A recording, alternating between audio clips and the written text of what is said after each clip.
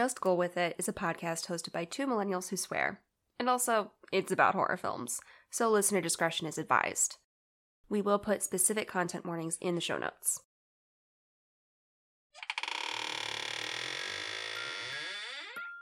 Boo!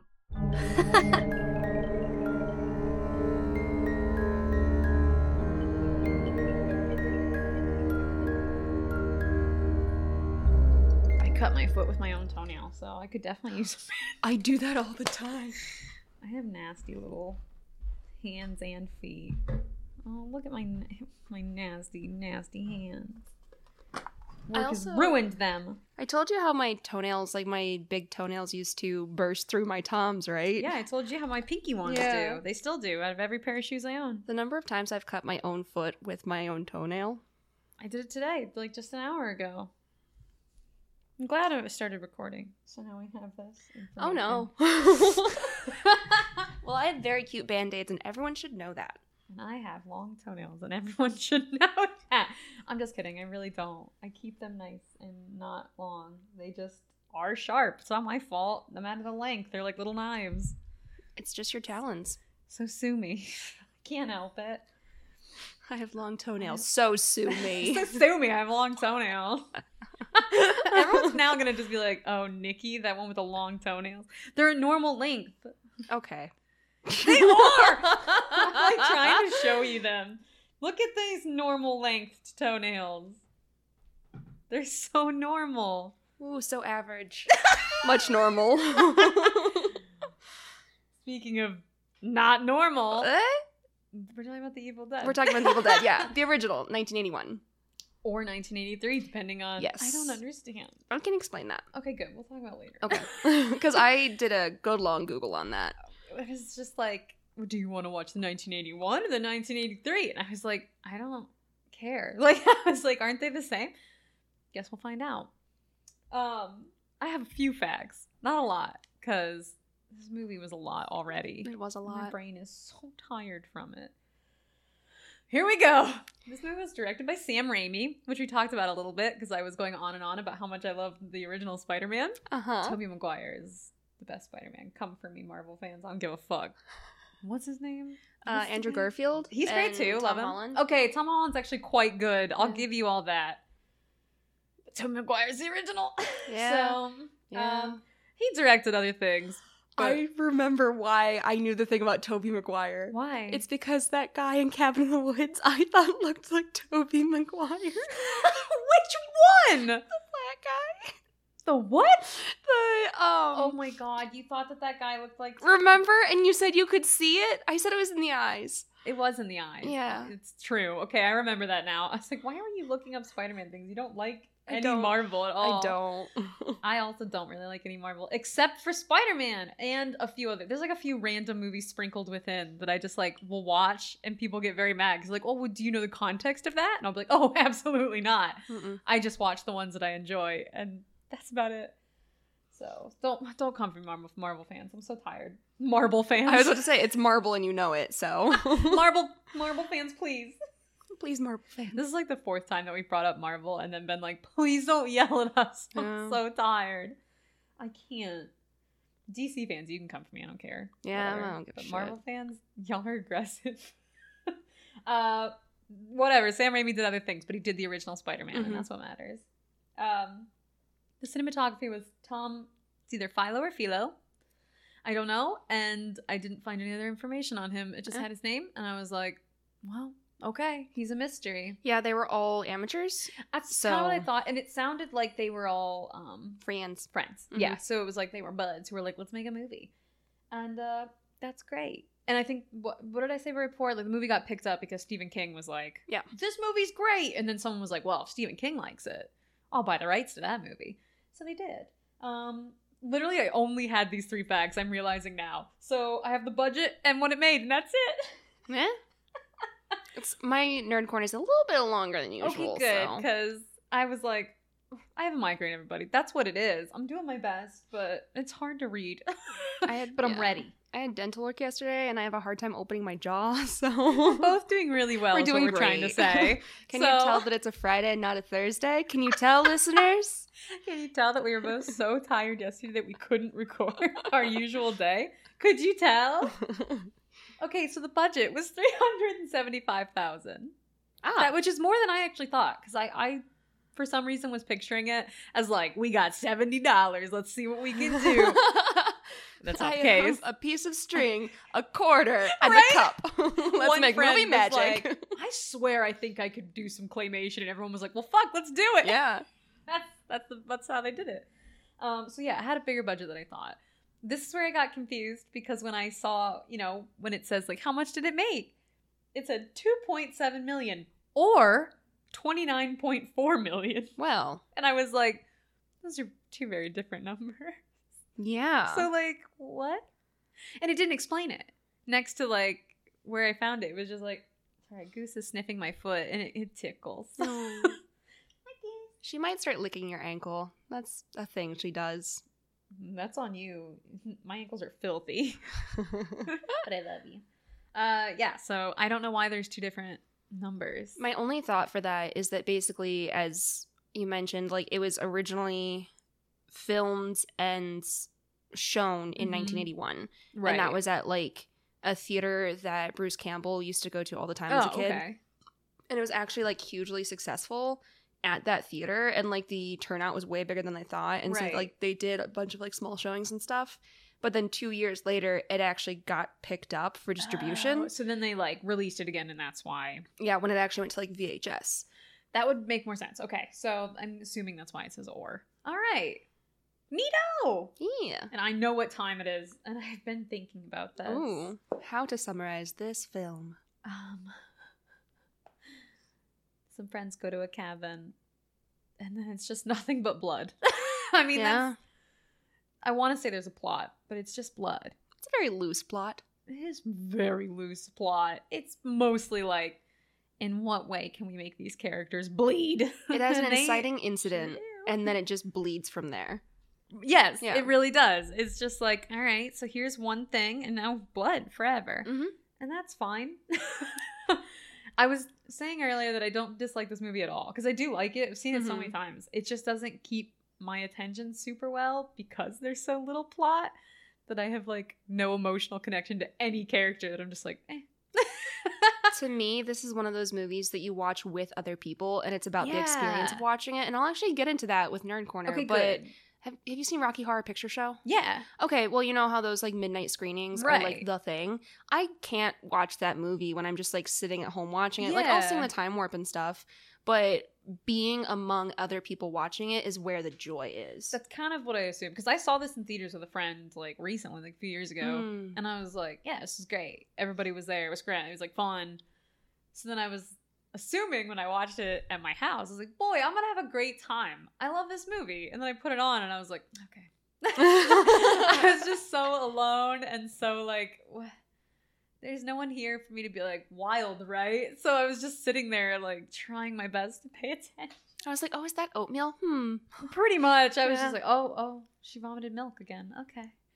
The Which- milk spurts, man. Fair enough. Listen, I'm Yeah. lactose intolerant. I Yeah. get it. Yeah. I'm not lactose intolerant. I'm allergic to milk. Isn't there a difference? Yes, there is.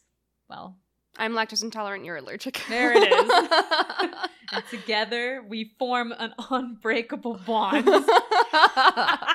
Okay, give me a real summary of this. I'd like to hear what a summary of this movie could possibly be. Well, Well, so this is from Rotten Tomatoes, as per usual. Ashley Ash Williams, his girlfriend, and 3 pals hike into the woods to a cabin for a fun night away. There they find an old book, the Necronomicon, whose text reawakens the dead when it's read aloud. The friends inadvertently release a flood of evil and must fight for their lives or become one of the evil dead. Ash watches his friends become possessed and must make a difficult decision before daybreak to save his own life in this, the first of Sam Raimi's trilogy. A few qualms just with that. okay. Perfect. In this film, it's not actually called the Necronomicon. It's not called that until like later No. installments. It has another name that I don't remember. Yeah. It means basically the same thing. right, but Necronomicon was I think the second film is when they Which actually is call it that. technically kind of the first, right? Isn't that I don't. sort of? I think the second one picks up where it left off, but then I do feel like there's like time traveling and like Force of Evil or something. I don't know. I Maybe haven't we seen should the just rest. watch all these. Maybe we should just watch all of them. Maybe we'll watch them. And then I think it's mischaracterizing it to say they hike into the woods. They do no hiking. They do no hiking. They do no hiking. And I feel like it's not a fun night away. I feel like it's supposed to be a weekend. So fun nights away.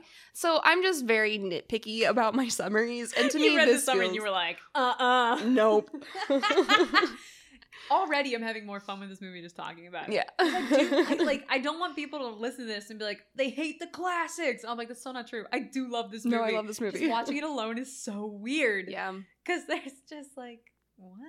Like, which is why, like, reading that summary is probably like, oh, I'm nitpicky because I just watched it by myself and had a reason to. Yep. But when you're watching with friends, I'm like, I don't give a fuck what they're doing. Maybe they did hike. I don't know. Like, one of my notes was, this is a scientifically weak movie. it is. Some of those parts are also my favorite. Oh, I love it We'll so get much. to it. I We'll get can't to wait it. to talk about horror just because, like, I took notes. I did air quotes because I kind of took notes. I mostly just wrote, what? Like, a lot. And I can't wait. But I'm really excited for Nerd Corner because we were talking about this. Yeah. And I'm very excited to figure out. Well, you'll do it. You take it away, Kate. Take it away. I'm so excited. So, as I was researching potential topics, I kept seeing folks talk about the status of The Evil Dead as a cult classic film. Mhm. And of course, I wanted to know, what is a cult classic? Is it? What are frogs? What are frogs? It always has to, it always- just always, You gotta. even if I don't intend to, I just say, what are What are frogs? frogs? So, for a cult classic, like, are there agreed upon criteria? I Yeah. always want a list. That's what I want from life, is a good Give me a list. So I went on a search, Mhm. and it turns out there are a lot of definitions and ideas for what constitutes a cult film. Yeah. If you want to go with a strict but still fairly vague definition, a cult film is a movie, quote, at the edges of culture that boasts long-term commitments of fringe audiences. Oh, Usually okay. they were box office bombs or hadn't ever truly been released, Right. or they were offensive and or banned, or they were bad, badly made, or both. It could be all of the above. Some definitions of cult films basically say that a well-financed blockbuster cannot be considered a cult movie because it's not existing like at the fringes of society, because it is like mainstream made. True. But that's, some people say that like those, okay, basically this goes back to where some people say that like Titanic and Pirates of the Caribbean are cult classics. What? But those were created knowing how successful they'd be, and they were made Yeah. with huge budgets, and they had amazing resources. Right. So like, I am kind of the opinion that movies that are made like that shouldn't be called cult classics. They can be classics, but Right. we'll get into what makes a cult classic. I just can't. I'm trying Yeah. to picture like Titanic as like a cult classic with the same kind of audience as like Rocky Horror.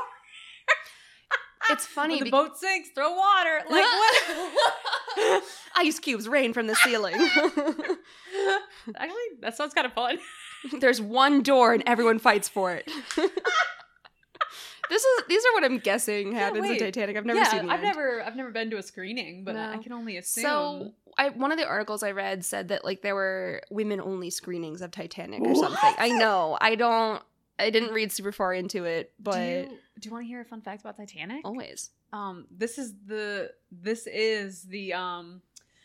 creation of the clown meme that Emily made. Yes. Where I am dressed as a clown, crying. I mean, if you've seen that picture of like the cat trying to pick up the other cat and the cat looks really sad, my friend made that of me with a clown wig on, and then my mom picking me up going, "Are you okay?" and me crying. We'll link it. Uh-huh. So when I first saw the movie Titanic, I was like, I don't know, I had to have only been like 6 years old or 7 years, I don't know. I was wearing a clown outfit because on Halloween, you know, I dressed as a clown, and I convinced my mom that I would always wear my Halloween costumes like as pajamas to, you know, get the best Halloween costume. I was like, don't worry, I'll use it again. So I did. I wore this like weird clown onesie to bed. And so I was dressed as a clown. I was watching Titanic. I had just seen the part where poor Leonardo DiCaprio has just died. And I thought that this was real, and I thought Leonardo DiCaprio had died for real. No. And I was weeping. And my mom was like, it's okay, it's a movie. And I went, but he's dead now. And she was like, yeah, but not for real. And I was like, yes, he is. Like, she could not convince me otherwise that this man did not die for this movie. I thought he was like, I was like, that man is committed to his craft. I had similar issues around that age of like telling truth from fiction. Oh, So, couldn't like, figure it out. I used to watch the live action Nutcracker like on repeat for hours on end. My mom Love it. could not get me to stop watching it. And she was like, maybe we should take a break from the Nutcracker. And I was like, you're right, they're probably tired of dancing. They're probably so tired of dancing. Can you imagine there's dancing for you forever? Yeah, that's what I What a nightmare. If that was the case, everybody in the movie Geppetto is exhausted. Again, Nikki? Again? Like, please stop. I don't want to do this anymore. Julia Louis-Dreyfus is like, please, I don't want to. Don't make me fly from the sky again. I need to watch Geppetto again. You and I will watch Geppetto and then the Nutcracker. They're going to be so tired of They're dancing. going to be so tired of dancing. I can't believe that I brought up Geppetto again. How embarrassing. Well- Continue with the cult classic. Oh boy. Sorry. So I was saying that some people say Titanic can't be a cult classic. Can't. But generally, the first round of research that I did showed that people tend to look at the fan base when determining whether something has cult film status. Yeah. So are the fans fiercely loyal and dedicated, and do they have celebrations and rituals around the viewing of a movie? The first movie that comes to mind for me is obviously Rocky Horror Picture Right. Show. You want to talk celebrations and rituals, go to a midnight showing at a local theater. Rice, toast, toilet paper, and more will be airborne at some point. It's a good time. There's a lot of like call and response. Yeah. It was a absolutely wild time. I highly recommend doing it at some point when it's COVID safe. Anyway, I wasn't satisfied with like vague descriptions, so I did more digging and found a kindred soul. Oh, good. Other folks have written a lot on what movies do or do not classify, or like on how to classify a cult Yeah. film. And I found a pretty compelling article that cites two definitions that are found on the Cult Film Reader and Cultography's sites. Those are two different sites. The first of the definitions is the shorter version. So this is a direct quote. A cult film is characterized by its active and lively communal following. Highly committed and rebellious in their appreciation, cult audiences are frequently at odds with cultural conventions. They prefer strange topics and allegorical themes that rub up against cultural sensitivities and resist dominant politics. Cult films transgress common notions of good and bad taste, and they challenge genre conventions and coherent storytelling. Among the techniques cult films use are intertextual references, gore, loose ends in storylines, or the creation of a sense of nostalgia. Often, cult films have troublesome production histories colored by accidents, failures, legends, and mysteries that involve their stars and directors. In spite of often limited accessibility, they have a continuous market value and long-lasting public presence. Whew. That's the short definition. Oh, God. Okay. Yeah. And now this is where we get into the deep part of nerd This is corner. it. So the other definition is more involved. Yeah. It has the same idea of the previous definition, but it lays it out in more detail. So essentially, there are 4 elements of a film that can situate it as a cult classic. Mm-hmm. Anatomy, consumption, political economy, and cultural status. And we'll go into each of those. So anatomy is the film itself. What is the content? What is the style? What's the format of the film? If you're looking at consumption, you're looking at how the film is received. Mm-hmm. So this is not only like how hard and fast fans of films look at it or participate in it, but like how general audiences and critics viewed it. Yeah. It also delves into the celebrations and rituals around the films.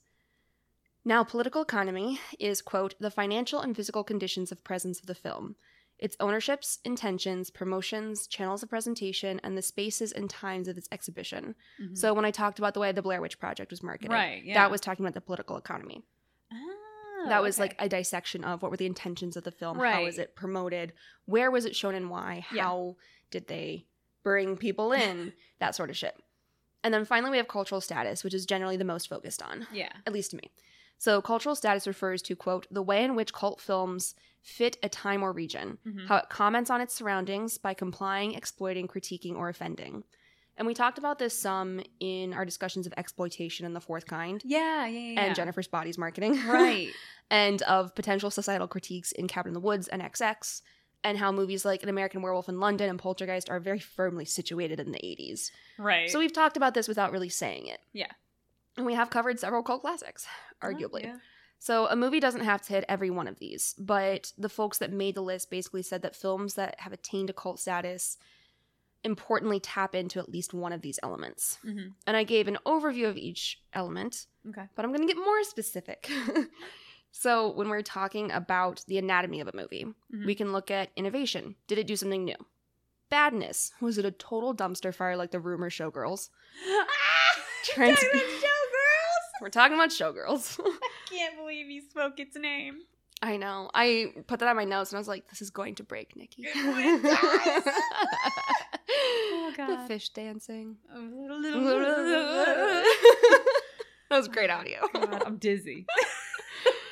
So that was badness. What about transgression? Does it just totally flout the rules and conventions of the genre, or does it flout the conventions of the craft through like crudeness or inventiveness? Basically, is it transgressing in some way? Yeah. And then genre. Does it blend genres like Alien, or does it serve as a satire of the genre like Blazing Saddles? Ah. Intertextuality. We talked about this with Cabin in the Woods, where Yeah. it is always like talking to other films and bringing them in. Mm-hmm. And there's a moment in this film that's like, oh, this was obviously where the cellar door pops open randomly. I was like, oh, that's like a carbon copy. Anyway. Yeah. And then does it have loose ends? So does it leave you wondering what happened? Does it refuse to tie up the ending in a neat little bow? Does it abruptly end like an American Werewolf in London? Oh, right. There's also nostalgia. So does it make you yearn for an idealized past like apparently Casablanca does? I don't know. I've never seen Trek. I've never seen Trek. I've never Sorry. seen Trek. And time travel. Does it offer multiple interpretations because of dizzying, overlapping, strange timelines? Right. Or the way you rewatch it is different than the way you originally watched it? And then is there gore? Oh boy, is there? That one's pretty straightforward. Hella blood, goo, that sort of stuff.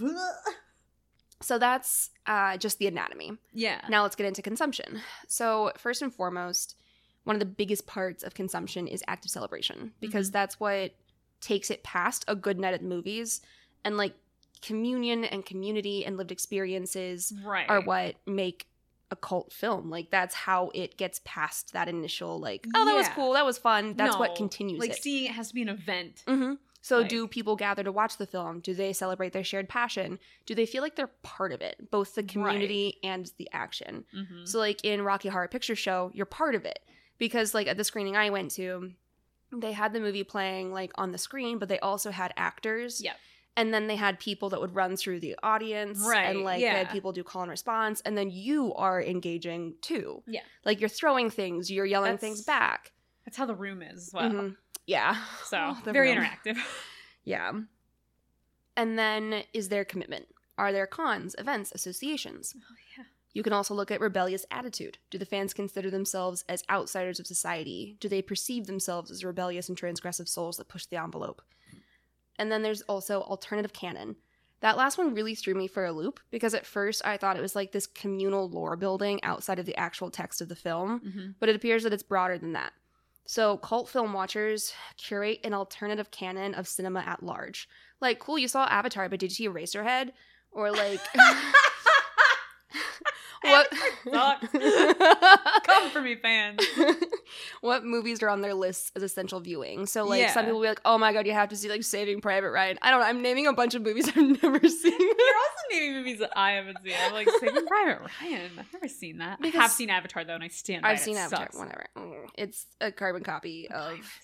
You know what Pirates. you did. This is like the third time in a row that we Yeah. brought it up, but it just keeps happening. It just I'm keeps sorry. happening. Yeah, I didn't even think about that when I put it in there. Anyway, what was it? So when you talk to some people, like they're gonna give you the classics, like you have to watch Casablanca, Right. you have to watch this, and then you'll talk to like horror fans or fans of like The Room or Rocky Horror Right. Picture Show, and they'll give you a radically different canon of movies. So yeah, that's part of it. Oh. And then we have, so that was the consumption. Now we're moving Yeah. on to political economy. So there are production legends and accidents. So this is less about things like The Omen Yeah. and more about like the careers of the directors, writers, and producers. So like, was this movie successful and then the next one a huge flop? Or like, was this a wild ride? I don't know. It's less about like, oh, someone died filming. Right. Well, it does have that too. Anyway, I got in like a real loop with that one. But it also, like, the political economy is also involved with stardom, which is apparently different from celebrity. So it looks at the tragic and strange lives of people like Judy Garland, Elvis Presley, Bela Lugosi. So it's very focused on, like, tragic and strange circumstances around the actors, especially B-movie actors. Yeah. Interesting. Huh. This, like, the first half of this one was very strange to me, and I was like, I am not super familiar with this. The second half is where I start to understand it again. So promotional, special events, and limited access. Both successful and intentional, and unintentional and just failed attempts at edgy promotion. And then you can also look at reception-related tales and tales. And that's TALES and TAILS. And I had to do a Google for that one too. And that's basically speaking to the way it keeps up constant demand for the movie through franchises and location within niche and or fetish communities. Oh. Yeah. That one can get into strange territory, but basically. So the political economy has, like, production, legends, and accidents, stardom, promotional special events, limited access, and the reception-related tales and tales. Yeah. So those are the components of political economy. And then cultural status. So the first one, or the first two really, I'm, like, peeved about. But it's objects of curiosity and cultural sensitivity. Yeah. So with objects of curiosity, it's like films that are very rooted in cultural practices that we're unfamiliar with. Yeah. So it's like if the examples they gave were fairly problematic because the movies were problematic, not because the writers of the article sucked. But it's basically like if you watch a movie about a culture that you're utterly unfamiliar with, it's going to hit different. Because it's very strange to you, and, like, the practices that seem normal or routine are at odds with how we perceive society moving. And then cultural sensitivity. I really hate this one.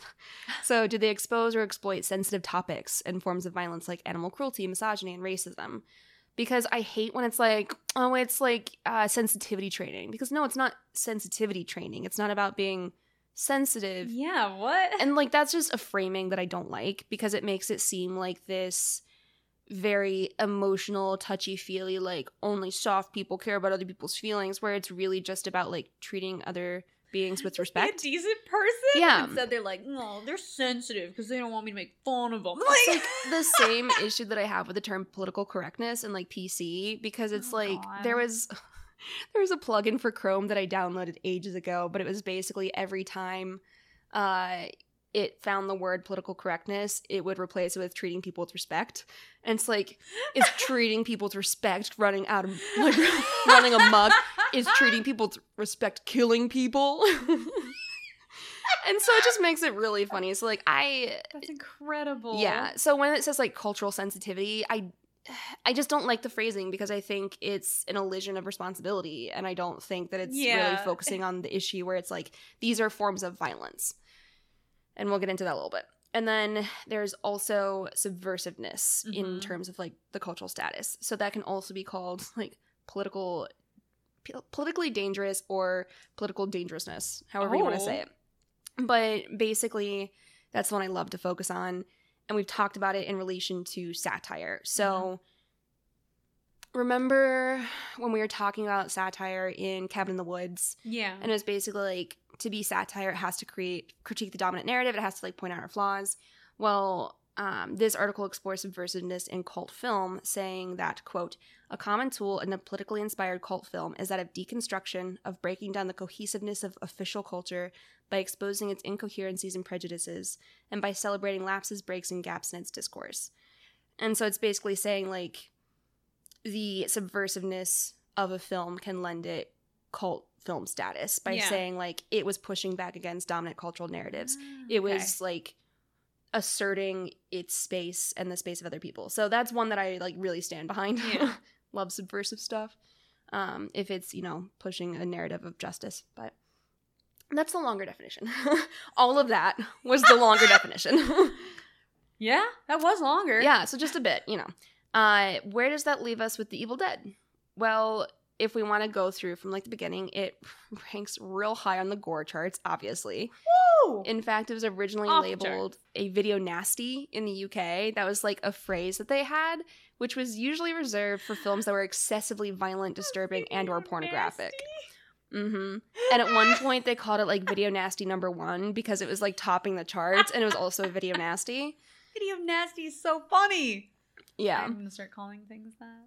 And then if we, we've gone past the gore, we already know about like some of the other stuff. So if we want to look at, quote, cultural sensitivity, again, shitty euphemism to me, but whatever, we definitely see it doing that and like transgressing in that way in the infamous scene with Cheryl in the woods when she is sexually assaulted by a tree. So is that scene capitalizing on that sort of violence for shock factor, or is it highlighting true evil by connecting sexual violence with ancient evil beings? I lean heavily on the side of saying it's exploitative, and I hate that scene. Yeah. I think it shouldn't be in there. And Sam Raimi has actually said he regrets that scene. I have a direct quote from him saying, like, I think it was unnecessarily gratuitous and a little too brutal. My goal is not to offend people. It is to entertain, thrill, scare, make them laugh, but not to offend them. I think my judgment was a little wrong at the time. I don't think that's a good apology because it's not about offense. It's about trauma and exploitation. But yeah. Anyway, so that's where you can look at The Evil Dead being cemented in this like cult film canon because it does transgress in that way, because it radically pushes against cultural sensitivities. Yeah. It was also very inventive and bold. The cast and crew were surprised by Raimi's use of Dutch angles to create tension and feelings of wrongness. Mm-hmm. And I had to Google because I was like, I think I know what this is. A Dutch angle is basically when the camera is tilted on the x-axis, and it's often used to reinforce or cause feelings of uneasiness and disorientation. And boy, does Raimi use them. Oh, yeah. And to get those wild shots through the woods, affordably, because shoestring budget, more or less, they mounted a camera on a piece of wood, and two cameramen, or Raimi himself, just ran with it. I knew it! Like, literally ran with it through the marsh. I fucking knew it. I was going to talk about this. Yeah, so we're seeing it tick off boxes, at least one or two boxes on each level of, like, the 4 elements that we talked about. And it clearly, like, taps into that. But I'm also interested in more than that, because I didn't want to know just, like, what makes a cult classic, but do cult classics expire? So, Interesting. Does the status change over time? How? As we discussed, one of the tenets is transgressiveness. But that's dependent on cultural norms. And cultural norms change. So does the relevance diminish as it ages? Does it become less transgressive? And then does it become less impactful? Or is it appreciated through the years for what it did at that time? And a lot of people have also questioned whether streaming has killed the cult classic. Because community and celebration are like a huge part of cult fandom, and sometimes those midnight screenings were the only time that you could see the film. Right. Because you didn't have DVDs, you didn't have like tapes, you didn't have a way to see it in your home, you had to see it at a screening, and so the only way to see it was communally. But now we can watch it on a whim if we have the right streaming platforms at our disposal. And I'm inclined to say that technology isn't killing the cult classic, but morphing it. It's just, we share it differently. Like, Rocky Horror Picture Show was passed on to me by my dad, and I shared that with my college friends to, like, pass the torch. We didn't go to, like, the screening when I was in college, but we all watched it together, and it was, like, this communal thing for us. And in high school, I did go to the midnight showing. And that was well after the time that we had access to DVDs. So clearly, it's still living on somewhat in our hearts and minds. But I keep thinking about cultural relevance, and whether cult films from like the 60s and 80s are still popular because they're part of the alternative canon, or because people watching them now without the context of their status still feel drawn to them. So if I had seen The Evil Dead and didn't know that it was like a classic, what would I have thought? That's true. And that's something that I just keep thinking about. Yeah. So that's society. I wonder that too. And I know we're on to horror, but yeah. I just, cause like we just talked about in the beginning, watching it alone, I was like, okay. Like, it was fine. Did not keep my attention, even though it's buck wild. Like, it's a buck wild movie. It should keep my attention, but it's so buck wild that there's just, after a certain point, I can only see so much spewing blood before I'm like, oh, we're on the blood still. Oh, it's still bleeding? Cool. But if you're with a friend, that's hilarious. Like, because, like, we just recently watched Trolls 2 as a group. Because, well, Patreon plug right now. We have a Simulwatch thing where we watch movies in our Discord and we all talk about them. And all together we watch Trolls 2. And, like, if I was watching that movie alone, I probably wouldn't give a fuck. I would have no idea what's happening. I'd be confused. I'd be like, okay, whatever. But watching it with everybody, I was like, this is amazing. Like, that was a blast. Yeah. But same with Evil Dead. I don't think watching it alone was as fun. Yeah. So yeah, I don't think I would think this is a classic if I didn't know. And I just keep thinking about like the politics of the 80s, and it's like some films are so firmly like of their time Right. that it's incredibly relevant, nostalgic for folks that lived through that. But for me, born a decade after the movie released for like 80s movies, Right. if I didn't know that it was a classic movie, how would I have perceived it? Would I have given it its dues as other people think it deserves? Or would I have just been like, okay, whatever, it feels out of touch. It feels like it's kind of like missing the mark, or it doesn't feel relevant to me because Right, things that yeah. are transgressive then are like queer people exist. And What? yeah. And so it's like, okay, well, what part of like Rocky Horror Picture Show was transgressive? Well, the sweet transvestite from Transylvania. Yeah. Transsexual Transylvania. Yeah. I think that's where he's from. Yeah. And Maybe. yeah. Sweet. Yeah. Yeah. And so, Like, so- I don't remember. It's been so long. but I just keep thinking about that, where it's like our expectations really do change how we perceive things, and how much of like the longevity of cult classics is dependent on like passing the torch Yeah. in terms of that. So yeah. True. Yeah. Wild. Yeah. I wondered. I'm that was a lot to chew on. I gotta think about it. Deathfire. Huh. It's like I can't. I'll keep going forever if I talk about this movie. Because it's just like it's a classic, but it just doesn't feel like it when you're I don't know. Let's talk about horror. Yes, let's. So you talked about it a little bit with the shots. That was I tried to pay attention. Close my book so Yeah, I was like, dramatically. okay, she's done. I'm done. No, I didn't mean to close it. I'm using my other notebook that just it's not my good notebook. But you talked about it a little bit with those shots, with Dutch shots, is that what you said? Dutch angles. Dutch angles. Also sorry. called like a Dutch tilt, and there are a few other words. Oh, the Dutch tilt. I don't know the names of shots, but I did notice them. I was trying to pay attention to those a lot. I was like, okay, I know this movie has endless amounts of blood and gore and not a lot of plot, but I was like, I'm going to pay attention to the camera angles and the colors, and I tried. It was just, the colors were saturated. There you go. I mean, it was so cool. I mean, everything was like pretty oversaturated and fun and wild, but I feel like that's what you get for like a buck wild film like that, you know, it's to be expected. But I did really like the shots like driving in. It had the Dutch angles, which was super cool. Like, and I wrote it down. I was like, ooh, very disorienting. So he did a good job because like the whole time they were like shooting behind them. When the bridge is broken, that's my favorite shot. When the bridge is like broke and they're showing them like trying to basically look around. It's shot from like the bridge behind, sort of underneath like some wood. So it's like you're in the broken bridge and you're watching them. So instead of like seeing their reaction to the bridge, you just see them walking away. It's weird, but it's so cool. They had a lot of cool shots for such a low budget movie that is focused on just gore. Yeah. And it surprised me because obviously when I watch it, like I said, with friends, I don't pay attention to the shots. I'm just like, yeah, more blood. This is wild. But this time, since I obviously had time and I was taking notes, I was just really surprised by the very artistic angles of these shots. Yeah. So the driving shot, it's so deadpan. They had so much like mix of deadpan like photography and cinematography mixed with these like Dutch angles that are so peculiar and weird. What a fancy word, like I did last time. What a juxtaposition. It's the word of the week. But yeah, when you're driving in, it's just like a straight shot of the car, and that camera did not move for anything, and I respect the hell out of that. Whoever was just moving with this camera, it was getting smacked with branches, and I was like, hell yeah, don't move. They didn't.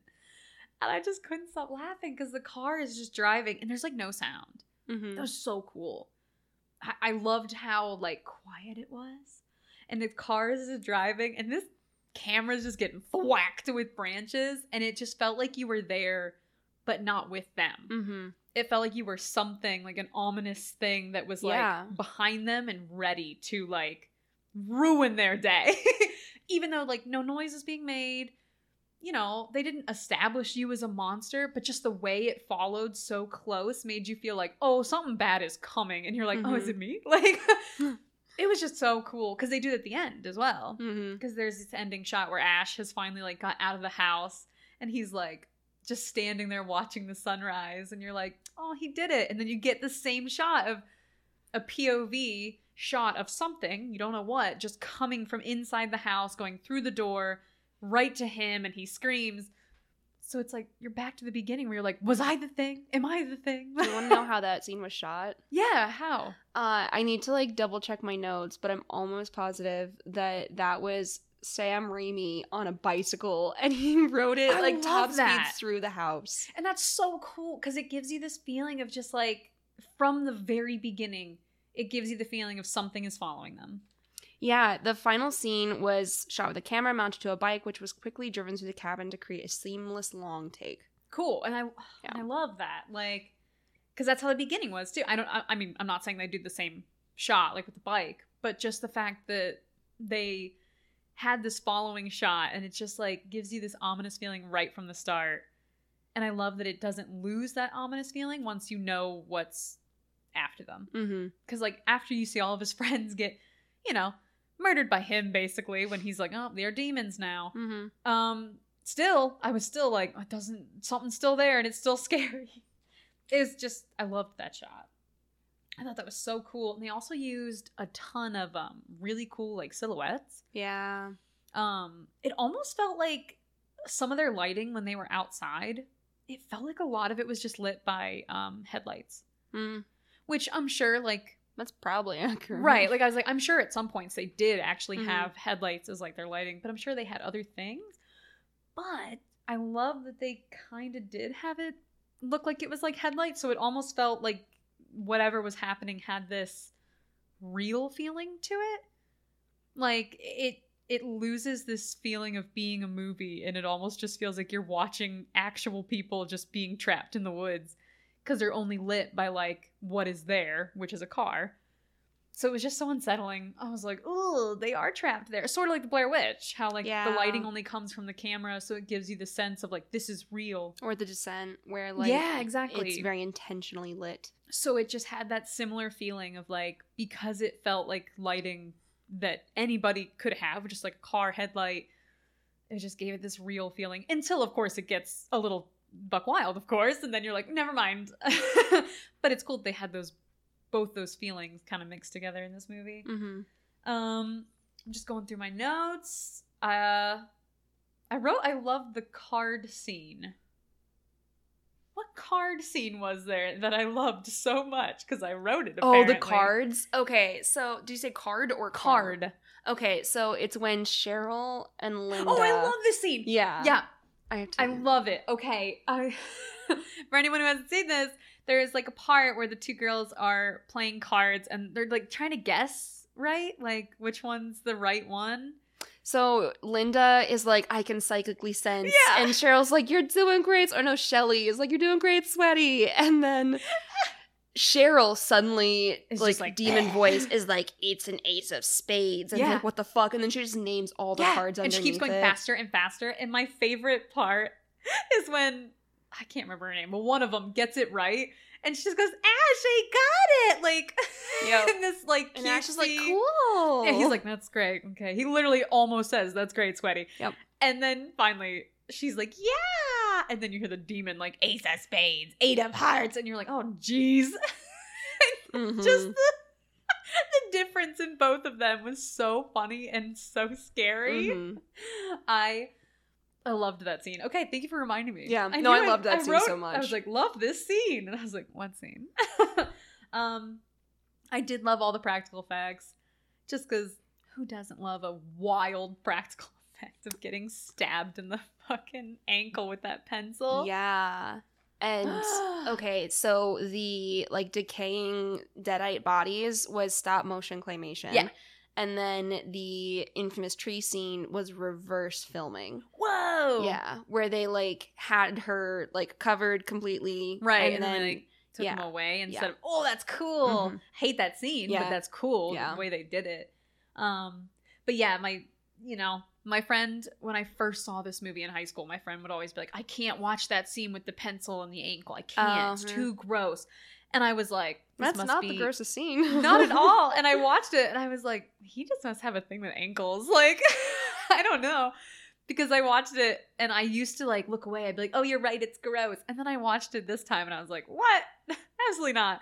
It's gross, but it's just so overdone to the point of like, it's funny. Yeah. I fully laughed when he just stabs there and like moves that pencil around for so long, like he's twisting spaghetti. So gross. Loved it. Oh, I did like that. Is her name Cheryl? The first one to turn into a demon. Yes. Okay. So Cheryl, after she comes back from the woods, she changes clothes. Like she gets this like green shirt. This is such a tiny, tiny thing that like isn't important. But she gets this like green shirt and it makes the makeup pop because like she's got all this green makeup and these tinted things. Yeah, so that was cool. Oh, I thought the sound design was really good. Yes. Oh, it had my the God. juiciest Foley I've many ever heard. notes about the sounds because I remember we were talking about Poltergeist and you were like, I thought it was cool and then it was a lion's roar. Yeah. And I was like, well, I couldn't place most of these sounds. Nope.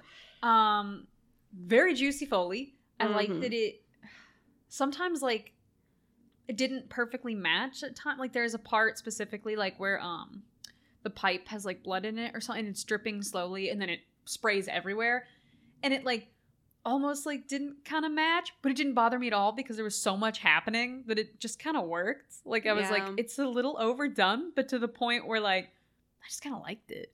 Yeah. I didn't mind that it was a little juicier than it had to be because it was like, because like if it almost wasn't, it wouldn't fit because everything else in the movie is overdone. Yeah. So if you had like perfectly done like just the right amount of like Foley, I'd be like, it's fine. Yeah, but because it's so like, bleh, bleh, bleh, like their noises are so. That was a horrible example. No, that was an I'm just excellent going, example. That's really but, capturing like, what it is. That literally is. Like the noises it was like very are glorpy. Yeah, it's very glorpy. Like that's the perfect word for it. Everything was glorpy, even when it didn't have to be. And I was like, you almost did have to though, because it's so wild. I loved it. One of my favorite sounds in the whole movie is that girl laughing. Oh, Linda? Yeah. Mm-hmm. I don't know if that's actually her, if she like laughed for that long, but if she did, props to her because her laugh terrified me. Oh, it was terrifying, yes. And also it was like, it was almost funny, then it like wasn't funny, and it was funny again. Oh yeah, it's like that thing where it goes on so long that it's funny, funny, weird, uncomfortable, awkward, funny again. Literally, it hit so many. I was like, oh, okay, it's a little scary. Well, okay. My favorite part is when they shoot like from behind, so they like they can get the smartest way of getting him to hit her without having to actually show like. Because like it's hard to like make a hit look natural on camera. So they did it from behind, which is perfect because she has these big bouncy curls. And he's just like, thwap, thwap, thwap. And she's like, the whole time. Listen to me. Look at me. What? That's what it was. I was laughing, but also so unsettled the whole time. When she's just like, and he's just slapping her and she's like, and her hair was just bouncing everywhere. It was, oh god, that was my favorite part. In the whole movie, probably. Like, I know we have a favorite scare, but if we have a favorite moment, it's her getting slapped with the curls going everywhere. It was pretty great. It's so good. So that's your funniest moment. Funniest moment. Yeah. And then there's also the part where they start talking normal. And she's like, oh, Ash, yeah. let me out, Ash. Now. I was like, don't you fucking let her out. It's like there's no way that Cheryl's all right. Did he? Does he try to let her out? He starts to like unlock or consider unlocking the chains on the cellar, and I was like, no. Why? After all the things that have happened, dumb man. I was like, he better fucking not. When she's like, let me out, Ash. I was like, don't fucking do it. And I don't think he did. I don't know. I was like, whatever. I wouldn't have. Also, I'd say after like the scenes with like the car in the beginning, my other favorite shot in the whole movie is when he's dragging whatever her name is, Linda. The curls, Linda. He's dragging Linda, and it's like a tracking shot, dragging and dragging, and it's following her, and then it stops on the cellar, and she's just like, ah, and like growls from the cellar. Oh my god, I love that. One of my favorite shots in the movie is when he's like carrying Linda's body and he's like preparing to bury her. Yeah. And you only see like his feet, like you see like hips down, and Yeah. you just see his like awkward, hesitating steps because he's like conflicted. And I thought that was like such a cool angle because you don't need to see his like overwrought face. You just see his feet. Right. And he's like kind of stumbling, kind of unsure, like it's awkward carrying a body. Right. And I've heard, I don't know from previous experience, but I do. I thought it was like actually a strangely poignant like shot. I'm telling you, this movie was, it's strange because it has these like really beautiful camera shots and these beautiful, like, has really pretty lighting for the most part. Like, I mean, it's relatively like, you know, just basic lighting, I think, when they're in the cabin, but you get moments of just like the headlights, and I don't know, you just get some really cool stuff thrown in. So it's like not what you expect from a very gory, over the top movie. Mm-hmm. But yeah, like that moment with his feet, it was just like, oh, that's actually, oh, okay. It just wasn't what I was expecting. I also liked the scene where like they're going in the cellar, like Scott goes down into the cellar and then they're yelling for Scott and he's not answering. Right. And the camera's in the cellar looking up and it's just like blackness, and then you see their faces and like another face, and they're all just kind of like gathering around like, oh, you gonna get out? I don't know. Right. And I just loved that. And there were a few other moments where it's like, oh, we're the demon right now, or like we're the Deadite. Like we are the evil currently, because it takes that perspective. I love And it just like moved so quickly between those. Yeah. And like when Ash goes into the cellar at one point, I think it's when he's looking for Scott, the camera does a total like 360 and it starts looking at him and then it starts panning to the right to show everything that he would see, but then it pans back to him still standing in that same spot. Right. I thought it was really fucking cool. There's so many cool shots. It, for a movie that's just, you know, buck wild, it just had some really cool, beautiful shots. And this was Raimi's first feature. Really? Yeah. And he called it like his rite of passage, partially because it was truly hellish to shoot. Oh, I heard. Mostly for the actors. Like I read about it. I have qualms. Yeah. With how he treated them, but we can say that for qualms. Yeah. I didn't read about how they were treated. I just read that it was like hard to shoot. So it wasn't that Raimi himself was like cruel to them, but Yeah. the circumstances and the conditions were bad. Like there was no running water. It was cold. Like yeah. So I started to kind of read it, and then I was like, I'll save it. Yeah. Because it was actually just in like a remote cabin in Tennessee. So oh no, and people like straight up did get injured. Oh, and God. like what was it? This is from Wikipedia, so your mileage may vary. But Raimi, this is a direct quote, Raimi enjoyed torturing his actors. Raimi believed that to capture pain and anger in his actors, he had to abuse them a little at times, saying if everyone was in extreme pain and misery, that would translate into horror. Producer Robert Taper agreed with Raimi, commenting that he enjoyed when an actor bleeds. And so, like, Campbell, in a scene running down a hill, did trip and injure his leg, and Raimi apparently poked Campbell's injury with a stick he found in the woods. Oh my God. Yeah, so it's like the conditions on the set were bad, so, like, the last part of filming, they were only doing outside scenes, so they literally burned the remaining furniture in the cabin to stay warm. So, like... Holy fuck, what? The conditions were not great. And so, like, the actress that I think played Cheryl has given, like, interviews and stuff, and she kind of, like, has mixed feelings about it. Yeah. Because she was, like, there was such a sense of camaraderie among the actors and, like, with Raimi himself. But the conditions sucked hard, and people got sick, people got hurt. Yeah. Like, jeez, I didn't know it was that bad. Yeah. I heard that it was, like, kind of, you know, rough, and I was like, oh, yeah. That sounds awful. Jeez. Well, that's wild. What was I gonna say? I most of my notes are just about the shots of this movie. Yeah. That's really all I focused on, because like I said, the plot was so, you know, it was such a fast, like, what is it, instigating scene? Or is that what I'm trying to say? inciting incident. Inciting incident. It was such a fast one, and it just kind of happened, and it was just like, you know, it just like, they're demons. And so I just didn't have a lot to say about the plot as much as I just the awesome shots. That's really all I focused on. I did like the projector scene. As a projectionist, I do enjoy a nice projector in a movie. I like that it caught on fire with a bunch of blood. That was great. I've never had it happen, but you know, not impossible. Wondering, when the blood is flowing across the screen, would it actually make a red reflection, or would it just be like a dark smudge? You know? Not a reflection, but like, would it translate to redness on the screen? Because it was like, oh, look at the blood flowing down the wall. And I was like, the way light passes through blood, would it reflect the color of it, or would it just be like a dark smudge? I don't believe that it would look red. This was potentially where I said this was scientifically weak. Yeah, because I've not had this happen, like, it's hard to say. You call yourself I know. What do you call yourself? What do you call me? A projectionist. You call yourself you do it. I had a little dress. I was a little kid. Someday we'll release that outtake of me trying to say I was a little kid. Or I had a little dress. I was trying to say I had a dress and I was a kid. And I was like, I had a little dress. I had a little kid. Panicked hard. Had to cut that out. It was the worst. I still have it. It's my favorite outtake. It's so bad. Maybe I'll just throw it in. I'll put it at the end. Oh my god, we should. It's time. Everyone can finally hear it. Time. I had a little kid. God, I don't remember what I was gonna say. Oh, I don't think that I don't think so, because like, okay, I think the only thing that would make it like actually look red like that is if it got on the film itself and stained it. Ooh, okay.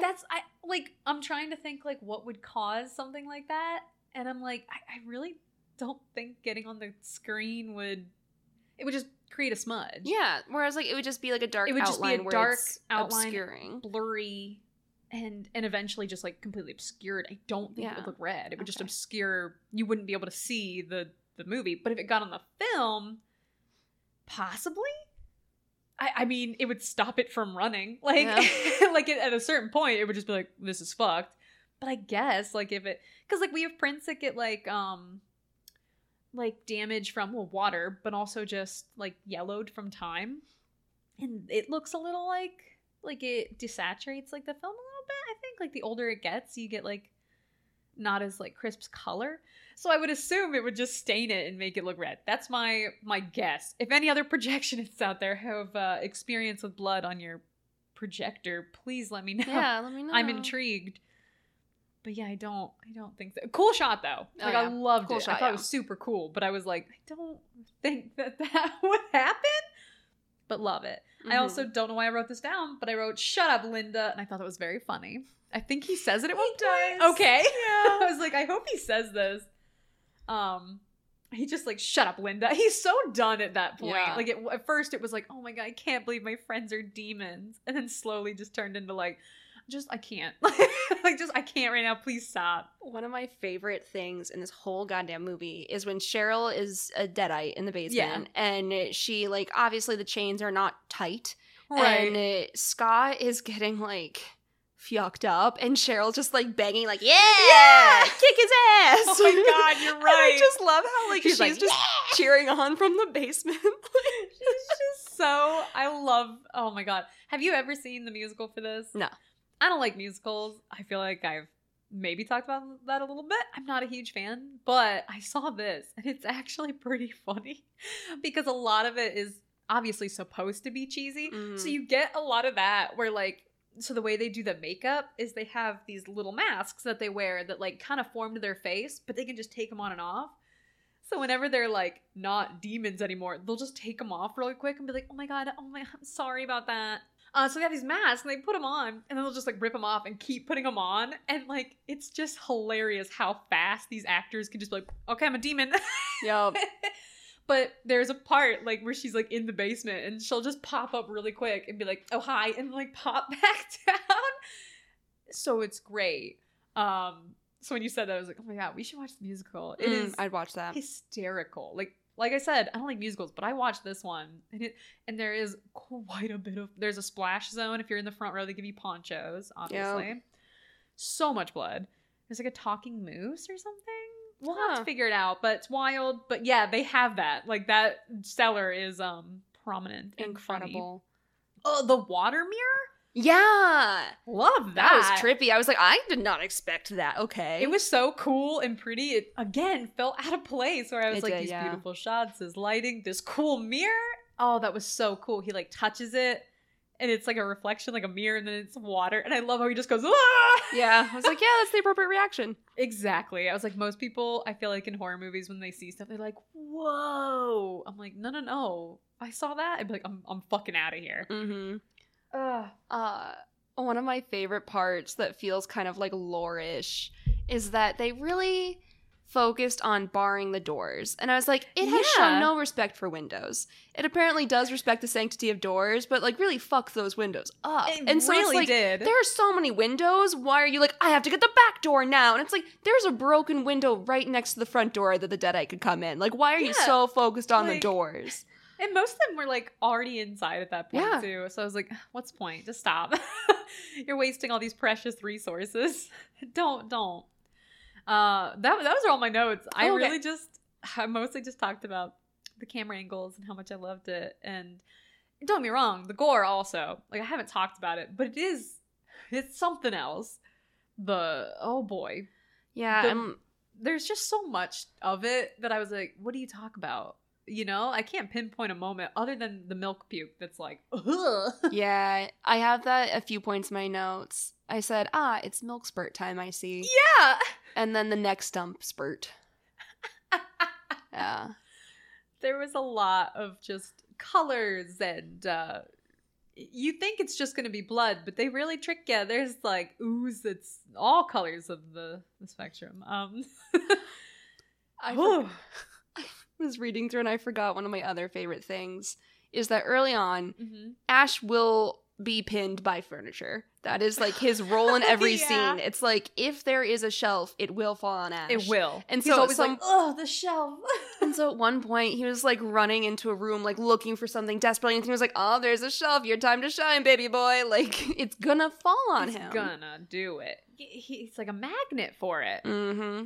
And then I have like, the blood-filled light bulb, bleeding outlet. Love that. Just really went balls to the walls of blood. Literally, like they were like, where can blood pour out of? We're gonna do it. And I thought it was funny in like a inconsistency, but like not actually that cared about. Where what's it called? Continuity error. Yeah. So like at one point, Scott is like violently dismembering his Deadite girlfriend, right? And just like you see sprays of blood everywhere, and then you turn to him. There's barely any blood on this bitch, and the axe handle, no blood on it. I know. And I was like, it would have been literally slipping out of your hands.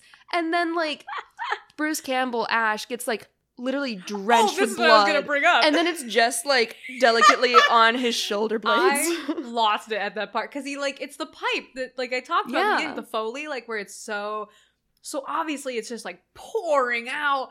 And then he walks out, his shirt has like a few on his shoulder, and I'm like, okay, you were just soaking wet with blood like a minute ago. I loved it.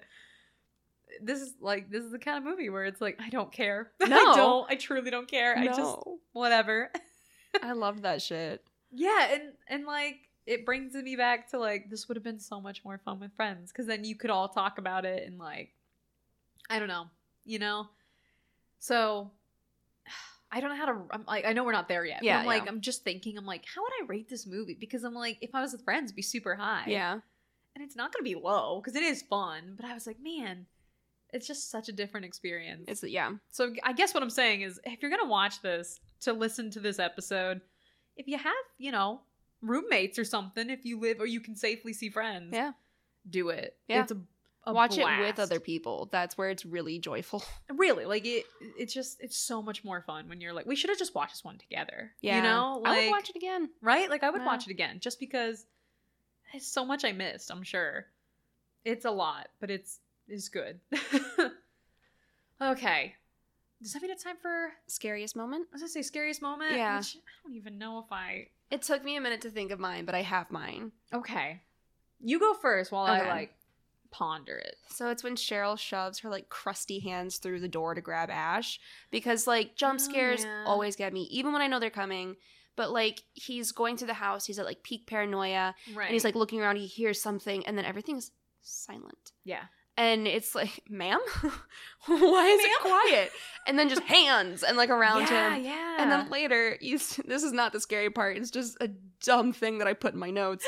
But you see the door and it has 2 hand holes in it. I was like, yes, the gory hole.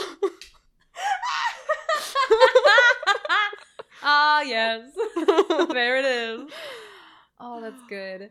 Oh, God. See, I was never really scared, so it's hard to, like, pick a moment. Okay, I would say it's between two. And I wouldn't say that they, like, full-on scared me, but they're the most unsettling. Oh, God, it's between three. I'll just say them all. Oh, well. So my favorite shot is also very unsettling. So it's when he's pulling the body, and then it's the tracking moment. It's like following the body, and then she pops out of a cellar, or she was there the whole time. Either way, she's there, and it like ends on her face in the cellar. That's pretty cool. I love that. I wouldn't say it's like super scary, but it is very unsettling. Another moment was the slapping with the giggles. See, it's hard because I want to say it's the scariest moment because it's like the most unsettling, but it's also one of the funniest. Yeah, it's both. So I'm kind of like, is it my scariest moment? So when I think of the moment that genuinely like kind of creeped me out the most, I would say it's the very beginning.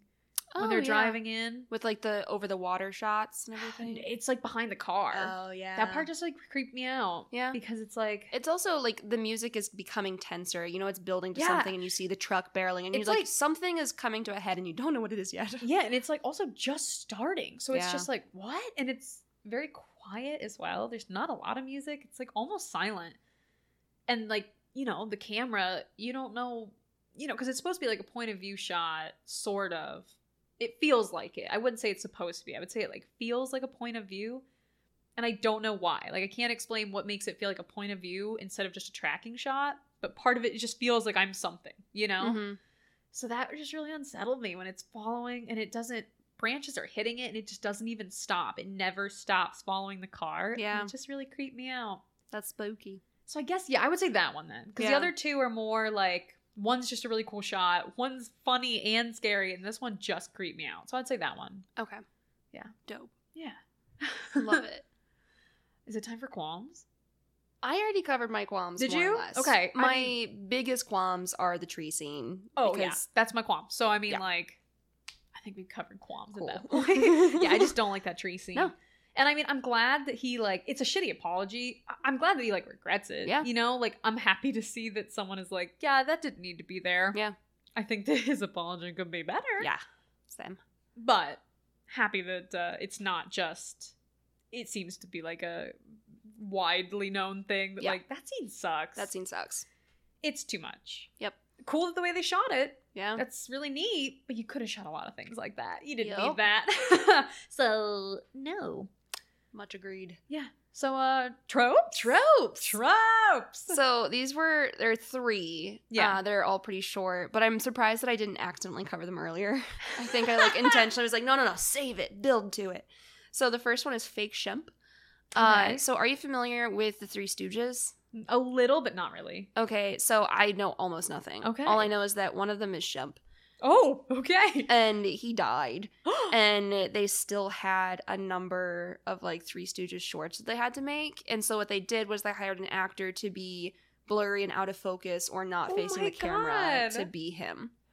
So that's a Fake Shemp. And like, this was not like the first time this phrase was used, but Yeah. like that's what they say that some people say that Raimi coined the term specifically Fake Shemp, but the trope itself is older because Right, it was okay. originally, yeah.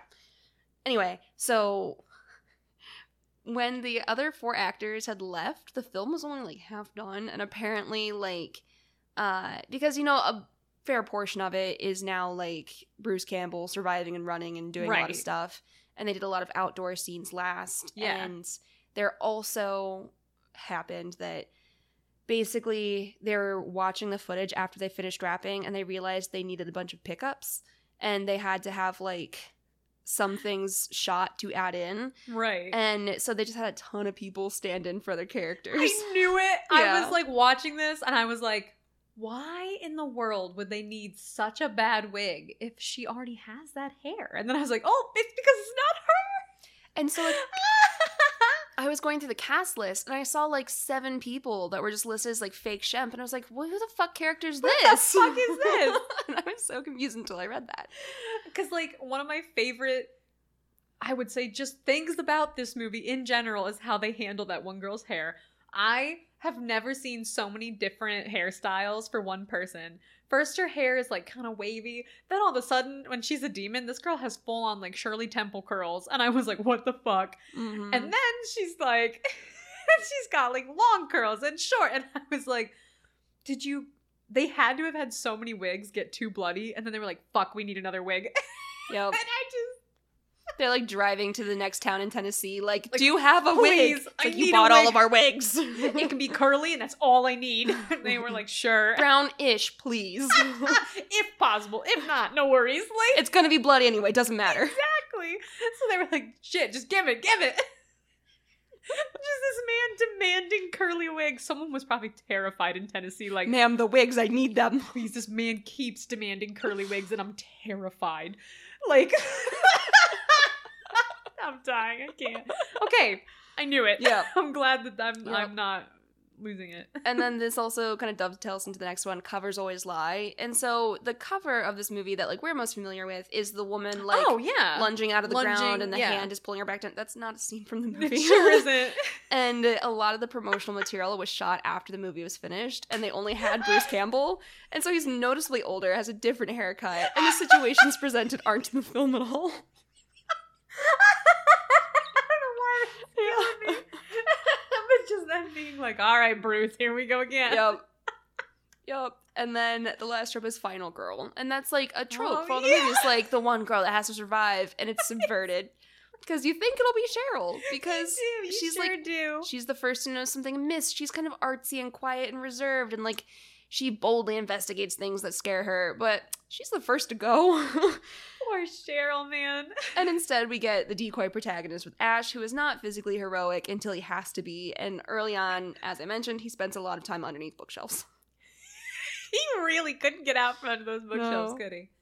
Poor guy. So those are my tropes. Oh god, those were funny as hell. I'm just running around demanding wigs. No! More curls! I know you have them. If only I had been born, like, just a little earlier, I could have been the curly stand-in for this Mhm. girl. I was born Child to Nikki, be- like, put me in, coach, I'm ready. I'm ready. It's just me with just my back, like my head to the camera, and they're like, she's perfect. Yeah. Like, I was born to do it. Oh my god, those were good. Those were good Thank you. tropes. Oh, that means we gotta rate this movie. Yeah. Which, like, not only do I not know what to use to rate it, but I also am like, what am I gonna? I don't. Ugh. Okay. I have like I- 2 ideas. I wrote some down. Okay, I want to hear yours. Let's see. This is the first time I've ever, like, wrote them down. Okay, so I wrote knife licks. That part where she has the knife and Yep. she's like, what? She gives it like a big ol' lick. Yeah. Like, not just like a cool one. You know how in some movies they lick a knife and you're like, Yeah. oh, they're scary. She licked it like she was like, delicious.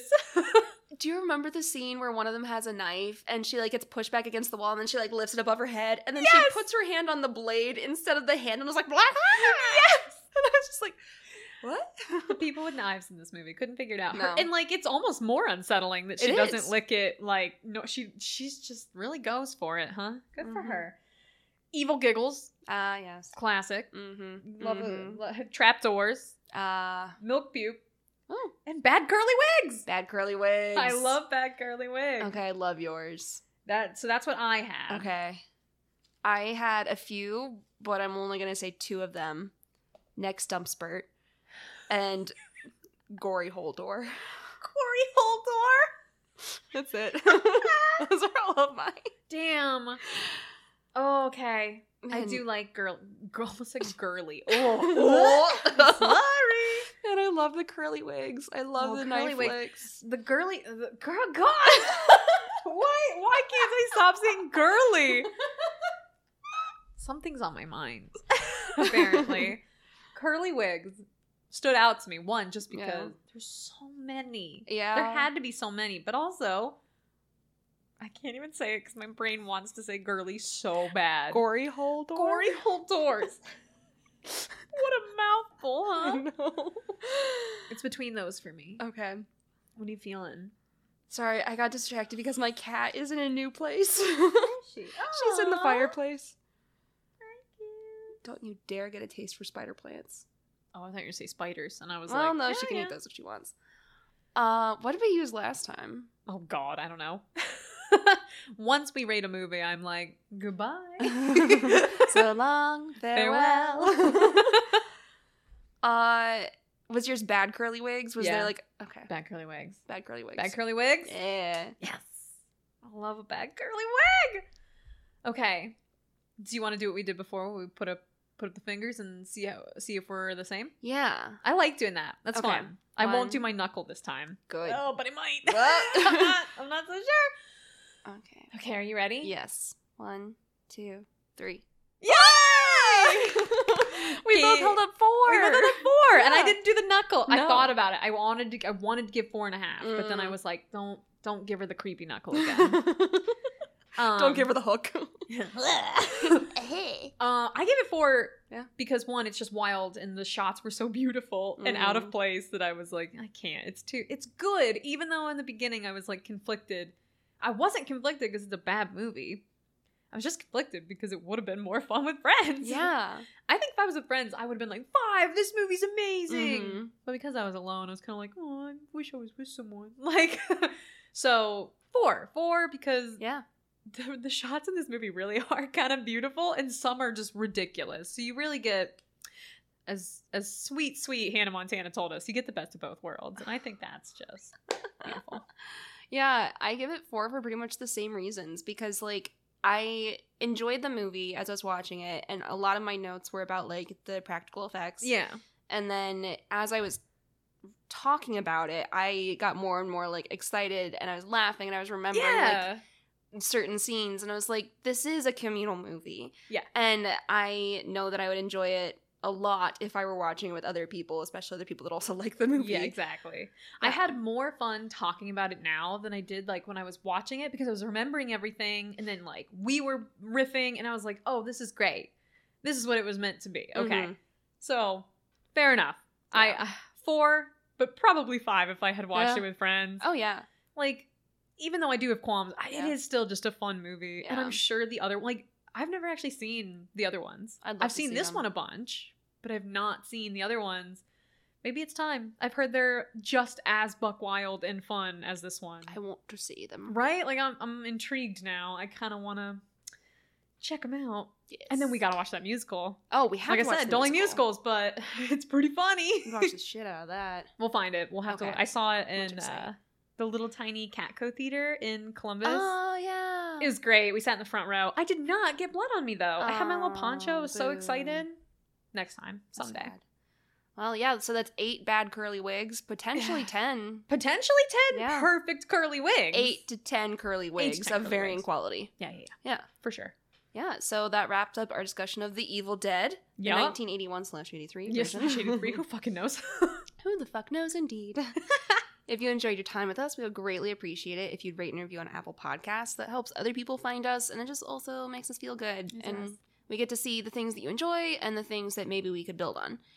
You can also follow us on Instagram and Twitter at Just Cool With It. Every Wednesday we'll post what the movie is for the week, and then we'll have a Ghoulish Weekend tip on Fridays. And, you know, we'll tell you where you can watch the movie, that sort of shit. Usually. Generally. If you have to rent it, sometimes we'll just be like, Yeah. it's for rent. 'Cause, But if like, it's streaming for free somewhere and you Yeah. just need to we try to yeah. always find like a free streaming Yeah. platform, but sometimes it's just Doesn't not always go there. with us, yeah. So You can also check out our extended show notes on our website, justcoolwithitpod.com, or maybe even take a look at our Patreon at patreon.com/justcoolwithit. The patrons at a certain tier get to do a simul watch with us, They which do. is a recreation of the original horror movie chat where we get on Discord, we all start the movie at the same time, and then And we we just go. we just watched Interview with a Vampire, which none of us had seen, and what a wild romp. Oh, what a romp. It was so Yeah. fun talking about it with everybody because I was just like, what is this movie? I love it. Oh, so good stuff. Join the Discord. Well, join the Mhm. Patreon so you can join the Discord Yes. because it's a blast. We just post so much good stuff. Just a good time. oh, it's so fun. And then we would like to take this opportunity to thank our patrons, Kim, Kelly, Nihar, Will, Rachel, Kelsey, Sula, Tim, Beth, and Kayla. Yay! We love you very, very much. Thank you. They chose this movie, so Oh, yeah, this was a patron yeah, pick. this is a patron pick. Yeah. So thank you for choosing this Thank because it was a you. blast. Oh, so fun. That's another fun thing. Join the Patreon. You Mhm. can eventually like each month they get to choose our last movie of the month, and it's always wild. Always So, wild. I don't think they've chosen one that I haven't like. Yeah, Cabin in the enjoyed. Woods was their choice, too. Yeah, Yeah. And American Werewolf in London. Yeah. They're killing it. Yeah. Patrons they really really know. are. Love They get 'em. it. The intro and outro music was created by Anthony Rockezel, and the cover art is by our very own Nikki Solomon. This me. Yes, I you. poked my little cheeks like Shirley Temple. If only I had that hair. I kind of do. Yeah. Well, we gotta go buy some curly wigs. Oh my god. Well, we have to buy them out of curly wigs and then go to the next county and be then like, frantically. I need more! We should have like Caro syrup blood. Like, more wigs. You have them, yes? More wigs. All right. Well, Yeah. if the podcast isn't on anymore, it's because we both went to jail for being looking too suspicious. We gotta end it. I'm dying. We gotta go. I need a wig.